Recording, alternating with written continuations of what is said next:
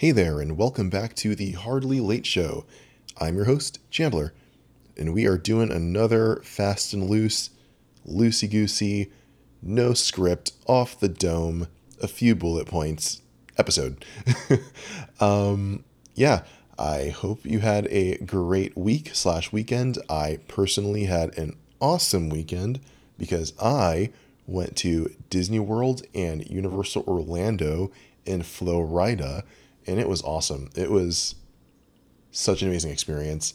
I've never been to either one. I've always wanted to go since I was a kid, but you know the story, parents didn't always have the means. I'm sure many people can relate. But hey, screw that. I'm an adult now. I got money, so I totally went. I just made the time, made a budget, and just made it happen. Definitely probably would not have gone anytime sooner just because I was like in survival mode, as you all know. And I feel like a trip like that for that long would have been like, oh my God, I could have been working. I could have been making money or saving money. What if something happens and I can't afford it? Oh my God. But you know what? I'm kind of glad that I'm a little bit past that now. And it was just something that I did for my own personal enrichment and enjoyment. And yeah, I'm really glad that I did. No regrets. I recommend anyone, if you have the means and you can do it and make it happen, you should totally not, I mean, obviously like not go to Disney World if you don't want to, but make a trip for yourself and, or, do something that you really want to do, that you've been putting off for a while. I'm like smiling as I'm saying this because I'm still remembering how awesome it was. I went at park open. I did like all the roller coasters just mainlined right into my veins. Like I didn't want to wait in line in midday, so I went super early. Great idea, because as soon as like midday came and like all the families and the kids came, like it was like the lines were like over an hour and a half long, and it was like I could not wait for that. I'm so sorry. Also, it was like hot as hell, and like I don't really do well in the heat. I get like super irritable and like lazy. So yeah, by like 4 o'clock, I was like, you know what? It's time to go back to the hotel. I'm not going anywhere else. And I just went home, not home. I went back to the hotel, passed out, and I just rested. I think I mentioned in episode 5 about like how important resting is, and it definitely was because I definitely probably would have had heat stroke or something. But yeah, great weekend. Totally would do it again. I think the coolest thing to come out of it was, I guess, more, encouragement and motivation to do more travel. Yeah, I think I just feel very inspired right now, so I'm happy about that. One weird thing I did about this trip was that I didn't really tell anyone that I went on the trip. I told a couple of close friends that I was going, just as someone knew where to look for the body if anything happened to me. But I didn't tell my parents at all. I kind of felt that I guess I was projecting a little bit, but it was mostly like I didn't want to tell them because I know they didn't have the means. And like I've mentioned like many, many times before, my parents are great, don't have a problem with them. And, they did the best they could with what they had and the knowledge and resources that they had. And, they raised me. I'm alive. I'm of reproductive age. They accomplished their evolutionary mandate. So no hard feelings. But at the same time, I didn't want to bring it up just because I didn't want them to feel any kind of way about it, or maybe feel guilty, or maybe feel regretful for not being able to take me when I was younger. And I just wasn't looking for that kind of conversation. This is something that I did for myself because I wanted to, and it was going to make me happy. And, I'm just glad that I was able to make it happen for myself. Maybe, one way to look at it is maybe I was sort of healing my inner child, or, quote, reparenting myself. It could be that. It could be that. Or not. I could have just really wanted to go. But yeah, I just didn't really see a benefit to kind of drudging up those feelings of my parents. So I kind of, decided to spare them, I guess. I don't know. That might be a bit of people pleasing coming through from last episode that I mentioned it. trying to manage and, cushion feelings. And, obviously that's not my responsibility and not my job. But if this is something that I did for my own personal enjoyment and enrichment, then why can't I just let it be that? It can just be that. And I don't really think I need that sort of validation or permission from my parents in order to do something good for myself. I think that's what it means to, be in charge of your own life. So yeah, that's what I did. And I'd do it again. Just kidding. But yeah, that's pretty much what the topic of this episode is about. Essentially, I really wanted to take an opportunity for this trip to center myself and my own experiences, and not really like going on social media and telling everybody that I was doing something, or going to my parents and sort of like not like literally or like even intentionally rubbing things in their faces about it. I think that would have kind of created an opportunity for them to center themselves in my experience and sort of make it about their guilt and their resentment or their regret. And that's just not, like I said, it's not the conversation I'm looking to have. I just wanted to make myself happy, and call me selfish, lock me up, throw away the key. I don't care. But I think it was just good for me. I don't, since I've been in survival mode for so long, I rarely did things for like, simply because I wanted to and because I could. It was always like through the filter of, will I have enough money? Will, what if something happens to my parents and, they need lots of money to solve the problem. So, just hold on to the money. Don't spend it. Just like put it away. Don't like, squander or waste it on yourself. And that's like, it's unfair to myself. I'm working so hard and I'm not like enjoying the fruits of my own labor. I'm just sort of like, giving it to others, I guess, in a way. And I think part of me just felt sort of guilty, or like a preemptive guilt, I guess. I don't know if that makes any sense. It's like I felt guilty in advance in case I would not be able to do something to help someone because I didn't have the resources, because I like blew it on like a personal trip, even though I like worked for the money and earned it. It's a little mental, but it's something that I'm like learning to deprogram. And maybe I'm making a mountain out of a molehill, but this trip really meant a lot to me. It represented a lot too. Like, it's very rare that I was able to just like spontaneously do something positive for myself without like, worrying about the future. And it was nice to just be in the moment and just like have fun for once.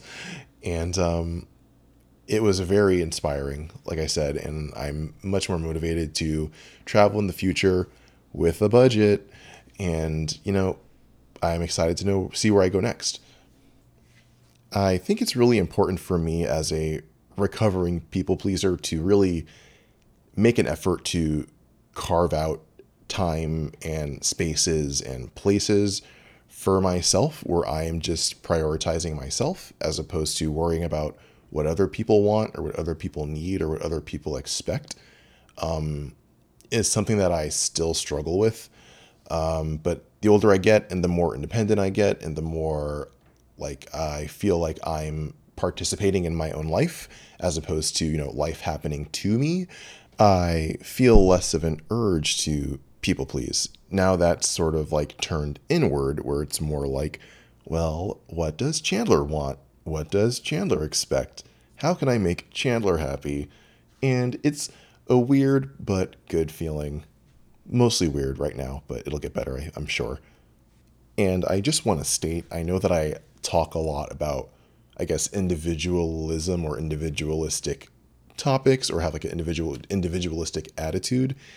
I just want to state that at no point am I ever promoting toxic individualism. Please call me out if I'm spouting that nonsense. But even I, in my most like people pleasiest mode, I still understand that on some level, that if I am seeking to improve myself or accomplish a goal, I can't really self-improve if I never prioritize myself. And I think I've mentioned before, like the biggest turning points of my life was when I, essentially chose myself and prioritized myself and moved in a direction that I truly wanted to go, independent of the expectations, the needs, the wants, the good intentions of others. The tragic part of people pleasing is that, if I'm always sacrificing myself or throwing myself on the fire to keep others warm, like not only do I lose my ability to improve myself, but I'm also robbing other people of the opportunity and the growth of improving themselves as well. So, there has to be a balance, and I feel like in my personal case, I was never really balanced about it. It was always like, somebody, calls me to do something, I will do it. I will never say no. And I feel like I've lost opportunities, I've lost time, I've lost growth, and I've really had to sort of recenter myself and honor the responsibility that I have to myself and to living my life. And I used to treat the word no as like such like a dirty word that I could never say to people. But as I've gotten older, I've learned that, having boundaries and saying no to people, it just, not forces, but it essentially just throws the ball back in their court and allows them to take responsibility for themselves. You know, I think when you're a people pleaser, people are sort of seeking you out to, do the things that they don't want to do or don't feel like doing, or, they may not have the motivation or the faith in themselves to complete. So, you'll do it, you won't say no. And I feel like when I do say no to situations like that, people eventually will hopefully take up the reins for themselves, or I guess they'll just, find someone else to do it for them. But at the same time, it's like you really do have to, well, I've realized that I really have to allow people to step into their own power, just like I, learned to step into my own. And I think that sort of individualism, the one that, you can sort of inspire others to also improve themselves, is like the healthier version of individualism, I guess, as opposed to the toxic version, which is like, pull yourself up by your bootstraps, or I got it through the mud, now so do you, and nothing was ever handed to me. And like, that's just it's kind of lame. I have done a lot of things like by myself, for myself, through like sheer force of will without like, asking people, but it's not because like I had pride about it, I guess. I mean, like, I just did it as like an element of survival. So, yeah. And of course, like, I could always ask for help. I could have asked for help more often. But it was never sort of like well, I did it, now you have to, or like, look at me now, no one ever helped me. It's like, I don't subscribe to that. And I think that's pretty obvious in my life, because I help my family regularly. I help my friends. I went out of my way to, buy a house for my dad to live in. It's never like, I'm just doing it, I'm out for myself. Like, I'm not. I'm not.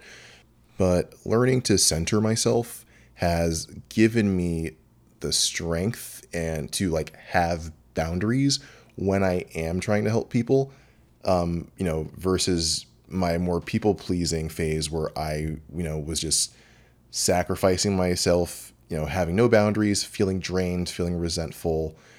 And yeah, learning to center myself just helped me come from a place of, you know, checking with myself to make sure that I actually want to do something, as opposed to feeling obligated or compelled to do something because someone else simply expects it. And I think that I didn't have that ability to center myself before. And I'm very grateful for it now, because I feel like I've avoided so many catastrophes and compromising situations. Thank goodness. But centering myself has also allowed me to see my personal resources as more than just money. It's not just money, it's also like my time and energy. And if I'm constantly freely giving out my time and energy, and I guess money too, I don't have anything left over for myself. And I can't help or please anyone if I'm living hand to mouth or dead, essentially. And that is a matter of survival. When I'm running on empty and putting myself to these extremes, it just makes it so much easier to enter survival mode. So I know it's really hard to have boundaries, especially with your family and friends, but it's crucial. If I learned anything this past weekend, is that centering myself is not as selfish as I thought it was. It, in fact, made me feel a lot more secure, a lot more self sustained. And kind of weirdly, it made me feel like I had a lot more say in my own life as opposed to being a slave to the expectations of others. So, yeah, I hope if you are in a similar situation, you found something useful in this episode. If you want to talk any more about it or have any questions or want me to elaborate on anything, you can always reach out to me at hardlylateshow@gmail.com. But of course, no pressure, no rush. It's always a good time. You're hardly late. Bye for now.